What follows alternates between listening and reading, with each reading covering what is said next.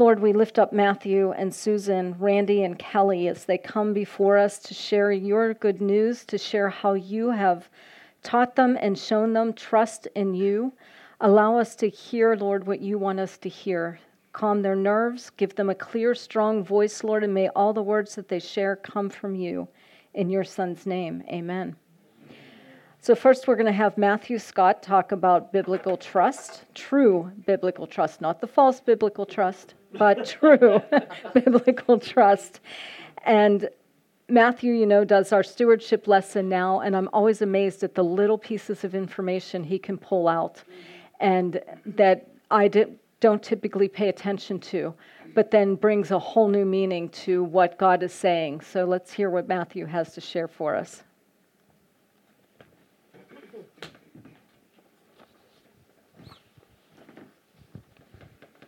All right. Hello. We're on a timetable today, so I'm gonna move through this here. So, the only instruction I was given for this was Herb said, "You're going to talk about true biblical trust." Now you might say, "Surely you got more instruction than that." No. Surely Herb had something in mind, or maybe some verses you wanted to know. He just said, "You're going to talk about true biblical trust. You got 10 minutes." I'm like, okay. So, I want to start out here with just some verses I picked that at first they might seem to be about something other than trust, but I'm hoping to be able to tie them all together and show that this is what biblical trust is all about. So we're starting the Old Testament Jeremiah with this. Oh, that's not right. Oh. Jeremiah chapter 32, verse 27. "Behold, I am the Lord, the God of all flesh. Is anything too hard for me?" What I want to talk about today is that trust, true biblical trust, is about that assurance that nothing is too hard for God. That the trust, when we talk about true biblical trust, is this concept of we're surrounded by so much confusion and hardship, but we can trust that the Lord has it under control. If we jump to the Gospels, we have some quotes from Jesus. Luke 1, verse 37, "For nothing will be impossible with God." Matthew 19:26. "But Jesus looked at them and said, 'With man this is impossible, but with God all things are possible.' Mark 11:24. "Therefore I tell you, whatever you ask in prayer, believe that you have received it, and it will be yours." Now that is a verse that a lot of Christians read that verse and they get the very wrong message from it. Whatever you ask in prayer, believe that you have received it, it'll be yours. Name it and claim it. But it's about trust. It's about walking a step with God. It's about this understanding that our problem seems so big, but God is so much bigger. Back in the Old Testament, Psalm 37:5, "Commit your way to the Lord, trust in him, and he will act." So that's kind of the companion verse of that Mark 11, "Believe that you receive it, and it will be yours." Commit your way to the Lord and trust in him, and he will act. So it's not just asking for whatever you want and hoping God will give it to you. That commit your way to the Lord is the important part there. So I'm going to squeeze in a little bit of audience participation here. So I'm going to go through a Bible story here. I'm going to go through a Bible story about trust. So who am I about to talk to? Who are the trust people in the Bible? Daniel, that's a good one. Abraham, that's a very good one. Gideon, see, he's ahead of me. You got it. I have Esther, yes. I have Jonah and Job. Job is a very powerful one. Mary, it's not a very long story with Mary, but certainly that's going to think about Mary as I go through my story today because she's very relevant. The 12 disciples, how often Jesus challenged them to trust and they didn't understand why. And then, of course, Paul and the apostles, how often they were thrown in jail and martyred and how hard that would have been. So, like Don said, I'm going to go through the story of Gideon here. I just think this is such a powerful illustration. This is one of my favorite Bible stories. So I'm gonna start with Judges chapter 6. Here where the story is. So we pick up here. Israel is being occupied by the Midianites. They are in the previous verses. They're talking about how the Jewish people are living in caves. They've been driven out of their homes, and the Midianites have totally conquered the land of Israel. And so here in Judges chapter 6, when the people of Israel cried out to the Lord on the account of the Midianites, the Lord sent a prophet to the people of Israel, and he said to them, "Thus says the Lord, the God of Israel, I led you up from Egypt and brought you out of the house of slavery, and I delivered you from the hand of the Egyptians and from the hand of all who oppressed you. I drove them out before you and gave you their land. And I said to you, I am the Lord your God, and you shall not fear the gods of the Amorites in whose land you dwell, but you have not obeyed my voice. That there towards the end. You shall not fear the gods of the Amorites. Now, if you are a Jewish person living in Israel at the time, you'd be like, what do the gods of the Amorites have to do here? They've got swords, we're living in caves. But back in the Gospels, Jesus says, there is no fear in love, and perfect love casts out fear. For fear has to do with punishment, and whoever fears has not been perfected in love. So, this right here, this is what I am here claiming. This is what biblical trust is all about. This idea that fear is the opposite of biblical trust. That this confusion and anxiety, that if you have the assurance in God that God can do anything, you shall not fear. Continuing on with the story. And an angel of the Lord appeared to Gideon and said to him, the Lord is with you, O mighty man of valor. And Gideon said to him, please, my Lord, if the Lord is with us, then why has all this happened to us? Where are all the wonderful deeds that our fathers recounted to us, saying, did not the Lord bring us up from Egypt? But now the Lord has forsaken us and given us into the hands of Midian. And the angel of the Lord turned to him and said, go in this might of yours and save Israel from the hand of Midian. Do not I send you? That is such a powerful verse. Gideon says, where is God right now? God has forsaken us. Our fathers and grandfathers talk about this mighty deed of the Exodus, but right now everything seems hopeless. How do you plan on getting us out? And the angel of the Lord's like, I just told you, you're going to get us out. And Judges chapter 6 talks about how Gideon feels so lowly. He is of a weak tribe. He is a farmer. When the angel comes to him, his perspective of himself is, there's no way that I can do this. Like, yeah, sure, God can do this. Yeah, sure, the Israelites have conquered other nations before. Surely God and the Israelites can do this, but I can't do this. Biblical trust is that ability to say, it doesn't matter what I can do. God's going to do what God's going to do. And if God wants to use me, then I'm going to let myself be used. I'm going to go through this next section here. Gideon destroys a altar of Baal under the orders of the angel of the Lord. And there were Israelites worshiping in this altar. And they say to Baal, they say to Gideon, they're like, you can't just destroy this altar of Baal. We were worshiping there. You're going to be beheaded now. And Gideon gives this divinely inspired speech of, if Baal is worth worshiping, then why are you going to behead me? Let Baal defend himself. And that leads into Gideon managing to raise up an army. And at this point, Gideon's like, all right, we got 22,000 guys now. That's still less than the Midianites have, but at least now I'm not doing this by myself. At least now I have 22,000 men behind me who are all fired up about this. And then the Lord says to Gideon, the people who are with you are too many. They're already outnumbered 10-1. And the Lord says, the people who are with you are too many. He says, go around the camp, and anyone who is fearful, send them home. Immediately, half the people go home. And then the Lord says, there's still too many people. 10,000, that's too many. He says, we're going to do a test. Send the men down to the river. The men who drink with their mouths, send them home. The men who drink with their hands, they can stay. Out of the men, the vast majority of them drink with their tongues. They kneel down at the river, and after that and one more test, only 300 men remain. So now you have Gideon, who's like, all right, we've got 22,000 men. We're outnumbered 10-1, but we can do it with 22,000 men. Now there's 300 men. And the God says, perfect. That's biblical trust. How are you going to say, we're going to fight an army of 100,000 with 300 men? God says it's not going to be a challenge. Judges chapter 7 says that the Midianites and Amalekites number like locusts. So many more than 22,000. But hopefully you all know how the story ends. Gideon takes his 300 men, he gives them all trumpets, and they step up above the valley where the Midianite army is. And under the order of the Lord, they blow their trumpets. And through divine intervention, the Midian army becomes so scared, so frightened by this tiny force of 300 men that they draw their swords against each other because they think they're being attacked.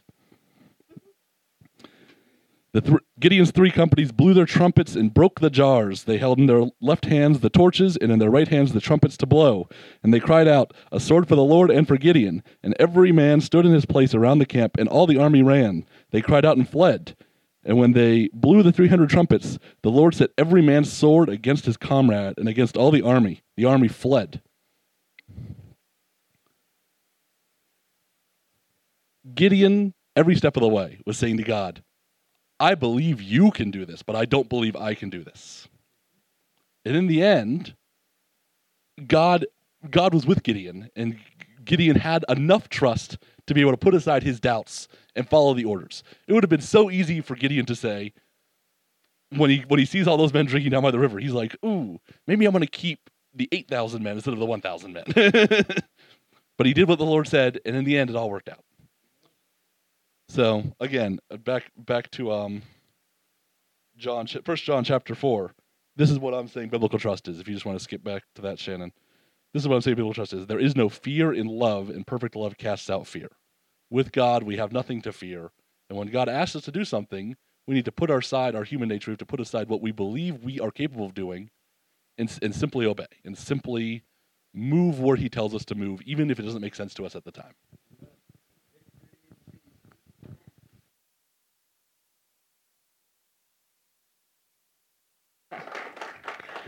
Thank you, Matthew. Haven't we all been there at times, right?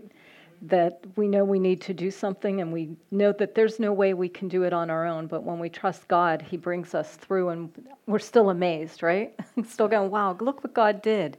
And that's what Matthew was sharing. That's a great story of Gideon. Okay, next we have Susan. And Susan, I just love you. Do you know that, we have some new people here. Didn't Susan greet you when you first came in? Didn't she sit down and have a chat with you and make you feel like you were welcomed? And not only that, she makes you feel like you're the only person here that she wants to talk to. And so that is such a great gift. And she's got a great story about a picture of us with God together that she's going to share.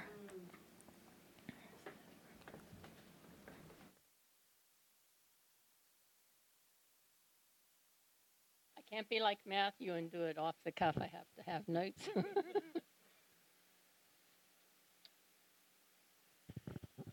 And casting out all those fears, right? I have to trust God through all this. Well, how many of you would have ever thought that I would be standing up here at the time of a sermon? I think God works in mysterious ways. And that brings us to an interesting question when we are talking about trusting God. If God's ways and thoughts are mysterious and higher than our ways and thoughts, what does trusting God look like? If you were Indiana Jones and standing at the edge of a cliff and told to step forward, it would require you to trust God for protection. If you sensed God calling you to sell everything you had and go to another country and be a missionary, it would require you to trust in God's provision. Or if God asked you to do the impossible, like Jesus asking Peter to come and walk on the water, it would require you to put aside that fear and trust him. 29 and a half years ago, my husband had a brain aneurysm, and the prognosis was not good. I laid on my daughter's couch, sobbing to the point where I couldn't breathe. It was beyond what I could bear. And the Lord said to me, take a breath. And so I took a deep breath and started sobbing again. And he said, take another breath. He wanted me to know that in this traumatic, fearful moment, he was there, and it required me to trust him. These scenarios are scary and create all this fear within us. They require a deep faith to surrender our ways, our thoughts, our fears, and trust in God's goodness and His mercy. But the other day, God showed me a different kind of picture of trusting God. So I'm here today to tell a story, to paint a picture, what it feels like to surrender and trust when life is difficult and when we are tired and cranky and weary and don't know what to do. To trust the one who holds our hand. I was watching my 2 great-grandchildren. Addie is 16 months old and Micah is 4 years old. And they were going to go shopping, taking my 5.5-year-old granddaughter shopping for those Christmas boxes, get gifts for that.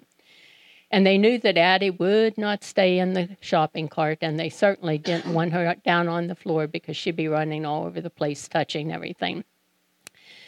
So that wasn't a good option. And Micah chose playing with Gigi, I'm Gigi, rather than shopping. And so I was pleased and excited to have the time with both of them. We ate lunch and then played for a while, and Addie became tired and fussy and weary.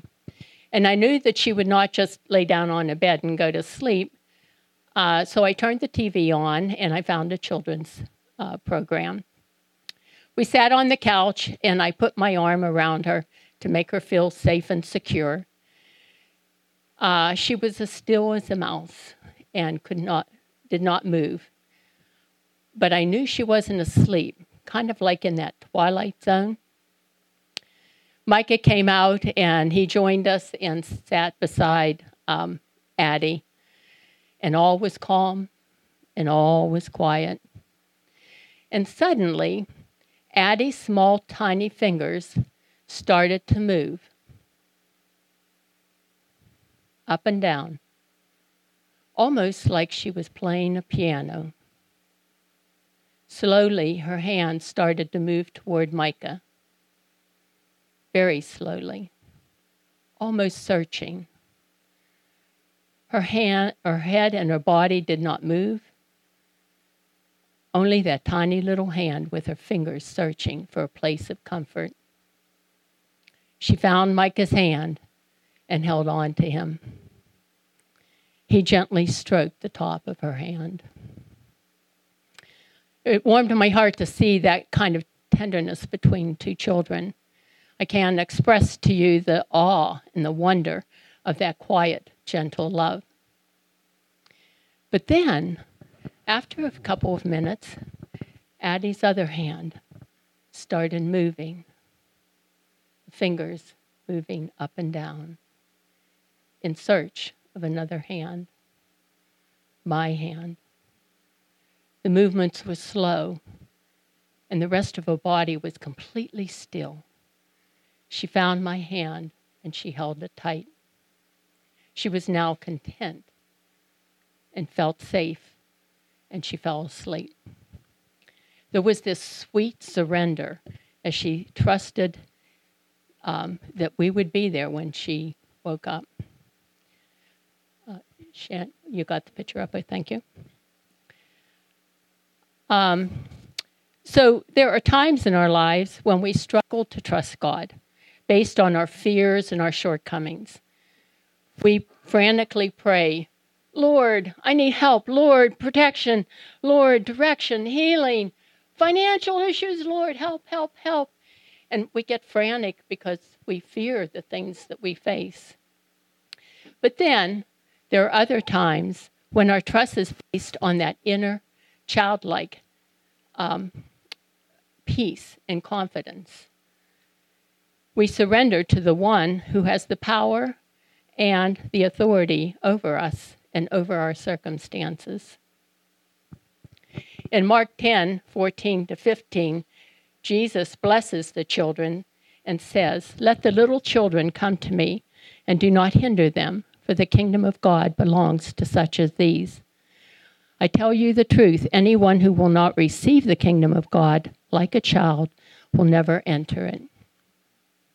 The footnotes on that verse say that Adults are not trusting as little children.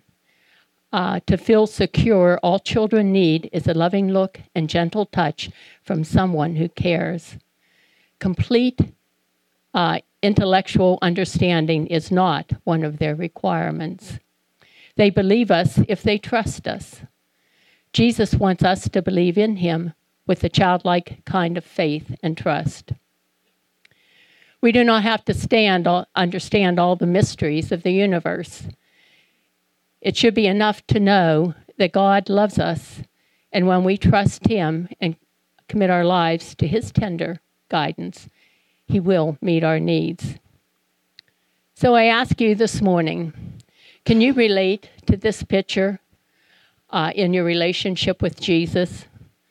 Are you pleased and excited to spend time with him? Do you long for that kind of affection and assurance with your Heavenly Father? Do you find comfort and contentment in his presence? Are you confidently trusting in God's peace, his power, and his presence? Are you ready to trade that intellectual trust for a sweet surrender trust? Thank you. Good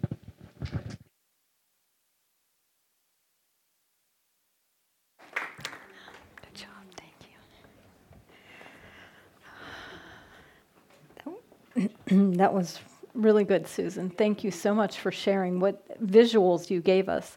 I have seen Indiana Jones, and yes, haven't I been at the edge of a cliff looking and knowing that God's telling me to jump, and I'm scared. But I jump anyway because I trust God. And then just the description of your little granddaughter and your grandson reaching out. We all still also need those quiet times with God where we can just reach out and his hand is right there ready for us to grasp. We just have to have that faith and that trust and belief to reach our hand out to him, and he'll grasp it and get us through those difficult times. Next up, we have Randy Stevens. I don't know much to say about him that I would share with you up front. No, Randy is definitely a man of God and somebody that trusts in God with his whole life, his whole heart. And you're going to enjoy the story he has to share with you because, well, I lived it too, so.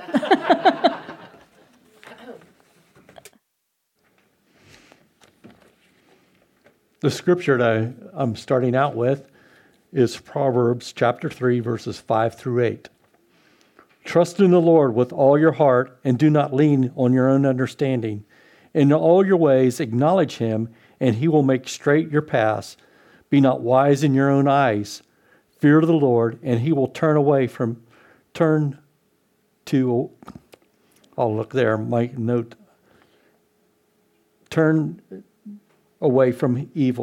It will be healing to your flesh and refreshment to your bones. Now leave that up. And this is from the Message. This morning when I was going over this, God said, go to the Message. I want you to read the Message, but leave the ESV up there. So from the Message, a translation. Trust God from the bottom of your heart. Don't try to figure out everything on your own. Listen for God's voice in everything you do, everywhere you go. He is the one who's going to keep you on track. Don't assume that you know it all. Run to God. Run from evil. Your body will glow and with health, and your very bones will vibrate with life. Trusting God when it seems risky. Had some many risky things in my life, but picture this. Back in 2012, at my corporate job at the time, we got a new department lead. Now, this department lead decided that he wanted to interview everybody just to see where they were, what they did, all that good stuff. Some of you probably have been through this. So this new supervisor said, after our talk, he goes, so where do you see yourself in 5 years? And without missing a beat, I said, I don't see myself here at this company in 5 years. You should have seen Terry's face when I come home and told her that.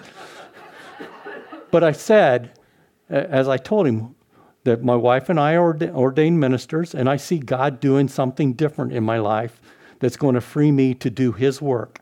So in 5 years, I don't see myself here.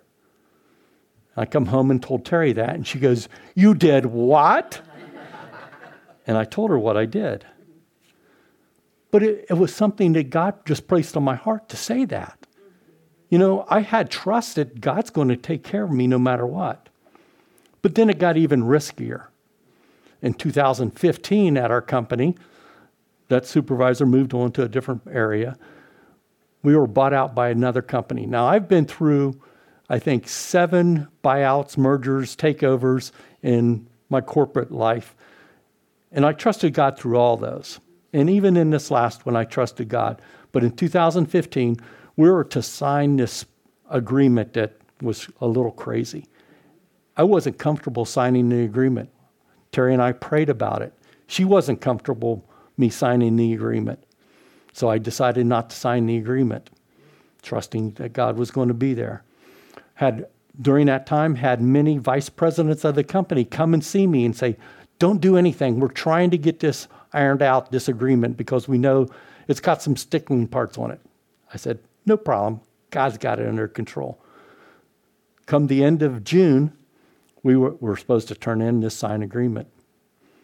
Nothing happened. So the first week of July, right after the July break, I was called into my supervisor's office, and she goes, "I need you to come in the office." I come down to her office, and there was an HR person in the office. She had a fresh copy of the agreement. "We need you to sign this, or we need you to leave. And if you leave, you're not allowed to file unemployment because it's called voluntary termination. Because you've not accepted the terms of the company, you're going to be terminated, and you can't can't get unemployment." I said, "No problem. I'm not signing it." They go, "Then you need to leave." I left. I said, "We'll make arrangements to get my personal stuff," but they needed me out of the building right then and there. I did as I was going to my cube, I picked up my coat, and my cube buddy, very good Christian friend of mine, I trained him up, and I said, and he knew what could happen. I said, "Sal, I'm gone. I'll talk to you later." And I walked out, and everybody seen me walk out. And he started asking Sal what was happening. And God said, "Randy's gone." "Well, what's he going to do?" And Sal told him, God's going to provide for him. Randy trusts in God, and God's going to provide for him. And that's what I did. I trusted God. I come home. On the way home, I called Terry, couldn't get her on the house phone, couldn't get her on the cell phone. She was nowhere to be found. I wanted to share the news that I was no longer employed, and we were waiting on what next thing God was going to take us to. And God was going to take us to a new direction. See, I've always wanted to maybe work for myself, free up my time instead of being corporate. But it wasn't always in God's timing. But I trusted God that everything was going to be in his timing. So through all this, even going into what are we going to do that first week, that next day I didn't work. I already had work to do. I already had something to do. We've never missed a paycheck. I can't say a paycheck. We've never missed paying a bill. We've never missed not having food because God has provided each and every time down the way. Even though it was risky and first saying, "I don't see myself here in 5 years," and in 5 years, or even before 5 years, I wasn't even there. But saying that, but then sticking to my guns to say, this is what I'm going to do because I can't agree with this, but I'm going to stand on God, that he's going to take me and he's going to let me trust in him, and he's going to provide for me and my family through all this. That's what he did.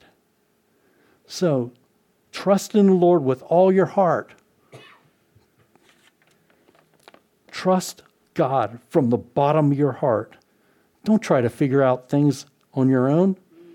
Listen for God's voice in everything you do, and everywhere you go. And please don't assume you know it. God does it. And that's where trust, that's where surrender comes. And God's got a great thing. We don't know where we're going from here, but we do know where God's going to take us is going to be good, because it's got to be good, right? That is right. Thank you.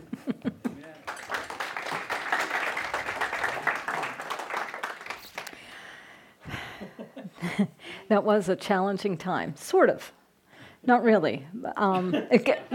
Sort of, but not really, exactly. That's where I find myself a lot. Yes, it's scary, but no, it's not. And so, yes, when he shared with his boss that he was going to be out of there in 5 years, I'm like, you never tell that to your new boss. What are you thinking? He's like, well, God gave me the words. I said, okay. All right, then we'll see how God plays that out. And he talks about the expression on my face. I was finally in the living room when he came home, and he walked up the steps, and we live in a split entry, so we have a banister. And he walked up with this huge grin, like something spectacular had just happened, and said, well, I'm unemployed. I just lost my job this afternoon. And I'm like, all right then. You don't have to really be that happy about it, do you? And he's like, this is going to be good. And we trust God, and it was good. He's right. We never missed anything. As a matter of fact, we were able to pay bills off because God has provided. He has never looked for work. The people that he has done work for has given his name to other companies and said, this is who you need to do this job. And so there's never been advertising. There has never been a lack of work. Sometimes there's actually been a little too much work. But God has provided all the way through from 2015 till now in 2023. And even when I decided to leave my job, I was like, what do you think? He's like, I think that's what God's telling you to do. So God's provided all this time. He's going to continue to provide. And so that was trusting God. When it was risky, because as you all know, we need money, right? We need a paycheck, we need insurance, and all of those things. But God provided and has provided so well, and we are so thankful. All right, next up is Kelly Offerman. Kelly is going to talk to us about the Wurmbrands and the motto of loving God and trusting God and loving others as well.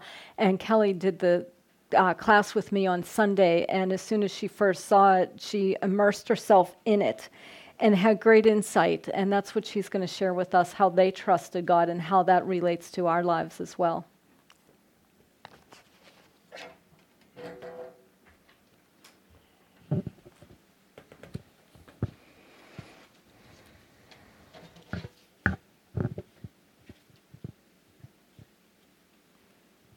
So this is an exercise in trust for me. Not a big fan of speaking in front of everyone.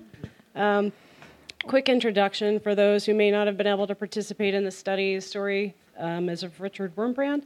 The movie Tortured for Christ gives us a case study in trust of the life of Richard. He was in Romania and thrown into communist prison, tortured, and experienced all kinds of awful, horrible things in humanity. One part of the movie, as we were watching it in our small group with Terry, the end of I think it was the second vignette, it got me really powerfully, and such that when I was sitting here in service, I couldn't hear a single word Pastor Herb was saying, and all I could do was continue thinking and mulling over this thing that I just saw, and I'll talk to you about that in a little bit. But anyway, so the adventure that Terry mentioned, I couldn't help myself when I went home at the end of service. I watched the rest of it. And then I listened to the audiobook. And then I noted that there was another movie, Sabina, and I watched Sabina. And then I started seeking out interviews with Richard Wurmbrand because it impressed upon me the character of this person. There was something that God was trying to show me, trying to teach me through this story. And one of the things that Richard said in one of those interviews that I thought was hilarious is a church is a spiritual pub. If you enter sober, you should get out drunk. A sermon must make you sad, glad, or mad. That's my aim today. So while Pastor Herb is gone, let's get drunk. On that note, one of the things that impressed upon me when he was called to speak at churches, sometimes Richard would be introduced and it would be, oh, here's Richard Wurmbrand come to speak, a sad tale of a person who was in communist prison and tortured. And while, yes, it's sad, Richard's reaction to that was always, this is not a story of defeat. This is not a sad story. This is a story of the triumph of Jesus, the power of Jesus and the power of love. So as we go through some of my impressions, yes, there's some sad stories, and yes, there's an awful picture of what humanity can do in the face of evil. But the point is Jesus, and the point is what Jesus can do in a person. And I think that is one of the takeaways from Richard of, you see how he reacted, and how do we prepare ourselves to be like that? So there's three things that sort of spoke to me through this journey of Richard Wurmbrand and his family that I went through. And the first is the value of preparation. The building a foundation of trust in God, that it's active and continuous. It doesn't just happen by osmosis, right? So Matthew 7:24-25, Jesus tells us that those who hear his words and do them are like a wise man who built his house on the rock, and the rain fell, and the floods came, and the winds blew and beat on that house, but it did not fall because it had been founded on the rock. And I think that just embodies Richard Wurmbrand. That again, you don't have the attitude of loving the person who's beating you, praying for his soul, and having pity on him that he doesn't know Christ in the moment, right?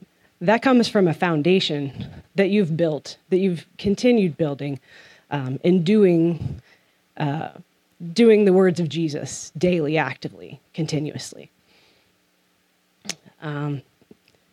One thing that really impressed upon me in the story was, Richard knew the Bible so well. He had known, he was reading Joshua and just do not fear, or variations of do not fear throughout Joshua, and it prompted him to count how many times that happens in the Bible. And he identified 366 times, one for each day of the year, including leap year. In preparation, Richard had given himself an assignment each day to a verse. So he had correlated, okay, January 1st is this verse, for all of these do not fears. When he was captured, he asked the secret police in the van, what day is it? And they told him February 29th. And how blessed is that God gave us 366 and not 365. And the verse that he had correlated for that day is Psalm 56:3.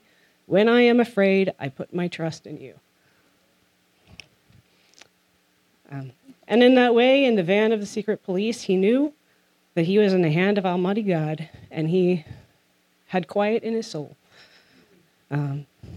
Do you have that kind of peace and trust? Like, can you imagine? But how much preparation gave him that assurance that God was with him?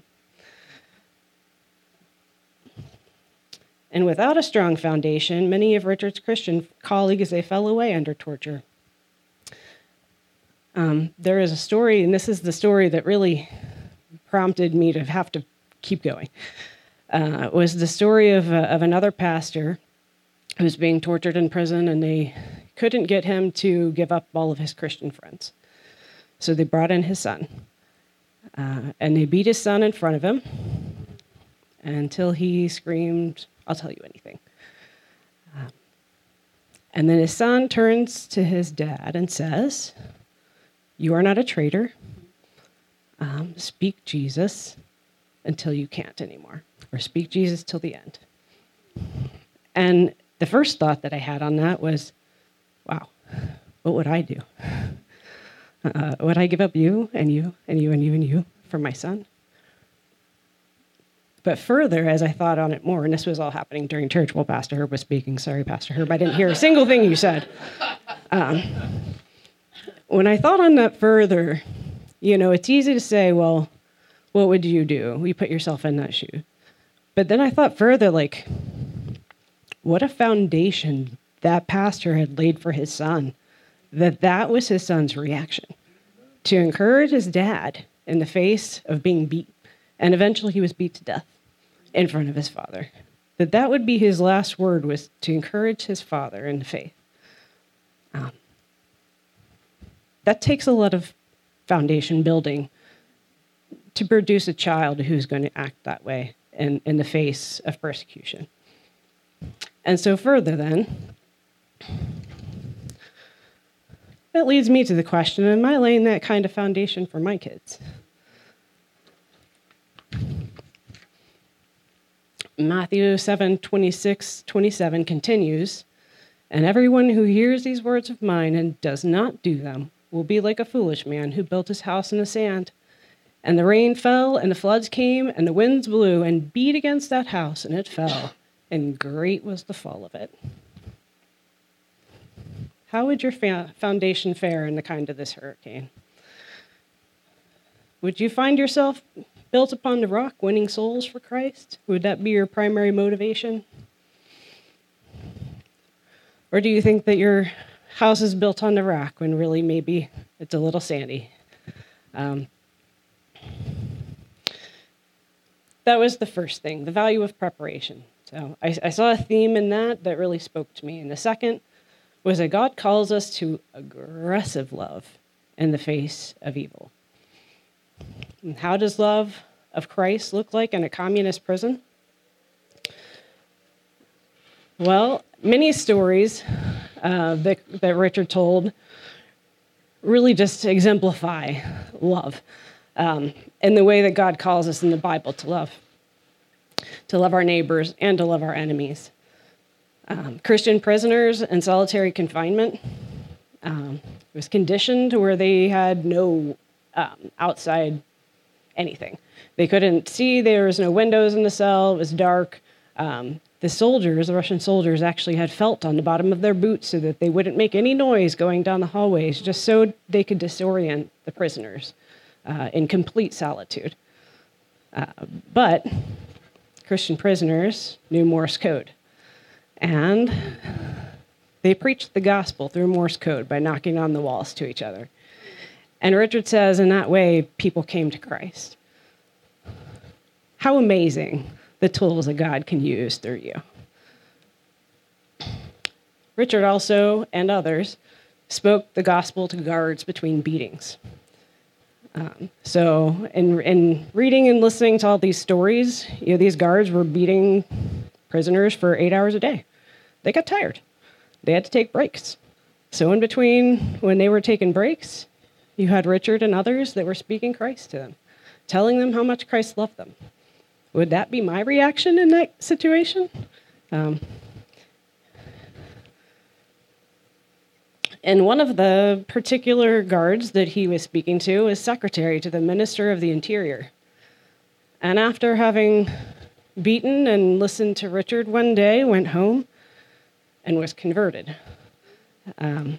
He ended up sneaking in a decree of pardon into a pile of work papers for the Minister of Interior to sign, and freed Richard for a period of time. And that particular interrogator, I think, ended up being persecuted for his faith.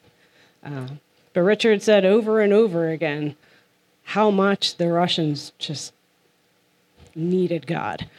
That they didn't have anybody to speak Jesus to them. They hadn't had availability of the Bible in their country for decades. There was no one there. How blessed he was to have the opportunity to speak Jesus to the Russians. Further, when he was released, he continued his underground work, risking his freedom and ultimately landing him back in prison. Also, his wife was imprisoned. Apparently, especially with the women, the interrogators tried to sort of bring you over with kindness first and bribery. And so as they were trying to promise, oh, we'll put your son in the greatest of schools and you'll have comfort and we can give you all these things if you just give away all your Christian friends. Sabina's response was amazing, so I'm going to share it. She said, every man has a price to sell himself. Judas sold himself for 30 pieces of silver. Others sell themselves for material things. If you can offer me the right price, I'm ready to sell myself to you. I've already sold myself once to somebody who paid a very big price. It's the Son of God, who left heaven, came on earth to be born in a stable, led a life of sorrows, was flogged and crucified for me, went to heaven and gives me forgiveness of all my sins, righteousness, joy, and an eternal paradise. If you can offer me more than that, I'm ready to sell myself to you. I love that response. Isn't that an amazing? And to have, the opportunity to witness. I think, one of the things impressed upon me was the greater the evil, the more aggressively love is required. Richard and Sabina were both committed to bringing Russians to Christ, no matter the cost. And this kind of aggressive love it's only required with extreme persecution, right? Like, do we have to show that kind of love to everybody all the time? Well, 1 Corinthians 13, 4 through 8, and I chose the NIV version. It says, love is patient, love is kind. It does not envy, does not boast, it is not proud. It does not dishonor others. It is not self-seeking. It is not easily angered. It keeps no records of wrongs. Love does not delight in evil, but rejoices with truth. It always protects, always trusts, always hopes, always perseveres. In the face of a story like Richard Wurmbrand's, when you read that, even though you've probably heard it a million times, it's really, it hits home in a different way, or it did for me. And Richard said, the more we were mocked and tortured, the more pity and love we had for our torturers. We hate communism with all our heart, this devilish system of atheism, which must be defeated. But we loved the men, and we asked ourselves how to win these men for Christ.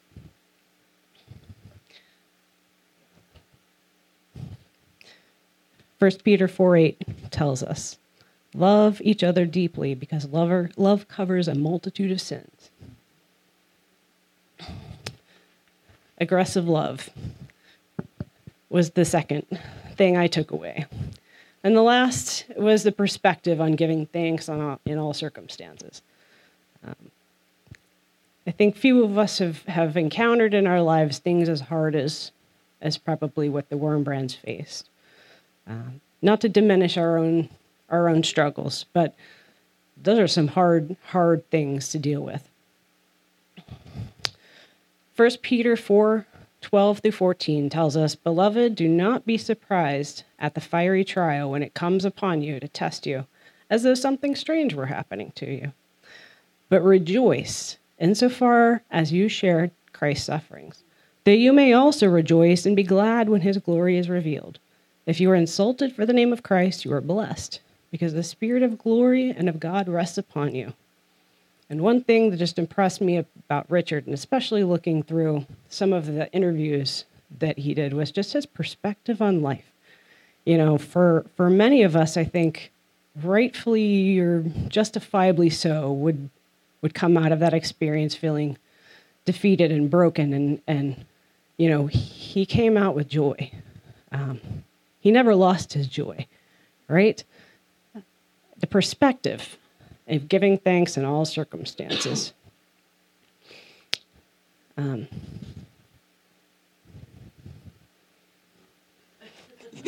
You're looking at me for time. I think Richard experienced the eternal presence of God in a way that few will ever know.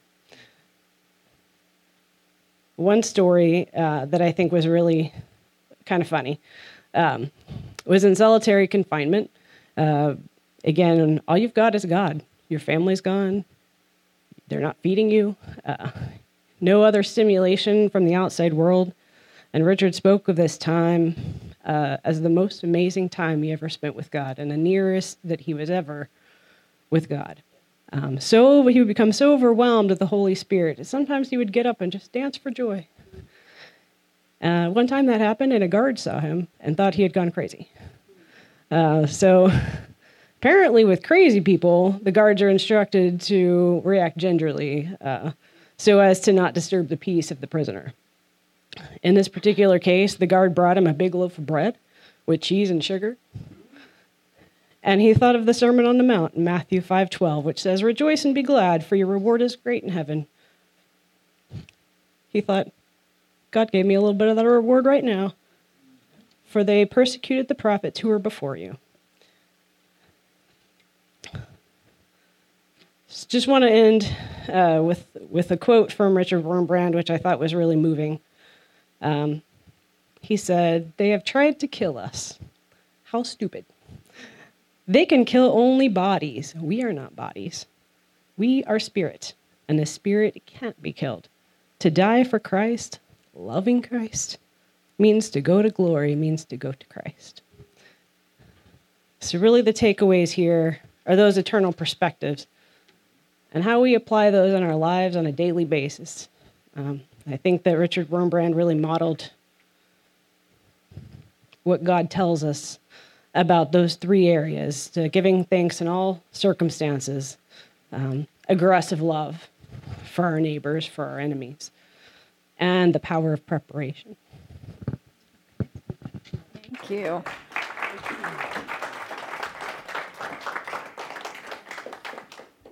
Let's wrap it up in prayer. See, I do talk loud, huh? Okay, let's wrap it up in prayer. Dear Heavenly Father, we are so blessed and grateful that you've provided these four individuals and you've sourced them with truth and with grace to be able to come and present to us these beautiful representations of trust in you. Lord Father, we ask that you, through your Holy Spirit, would burn these truths into us so that as we face the issues in our lives where we require godly trust, you would provide us with that, with the strength and the determination and the knowledge of your grace, that we could trust you as the people that have been explained to us today. I think of Gideon and I think of the Wurmbrands and the stories that Randy and Susan told as well. Lord, give us that passion for you, that we would face every circumstance in our lives with true trust in you. In Jesus' name we pray. Amen.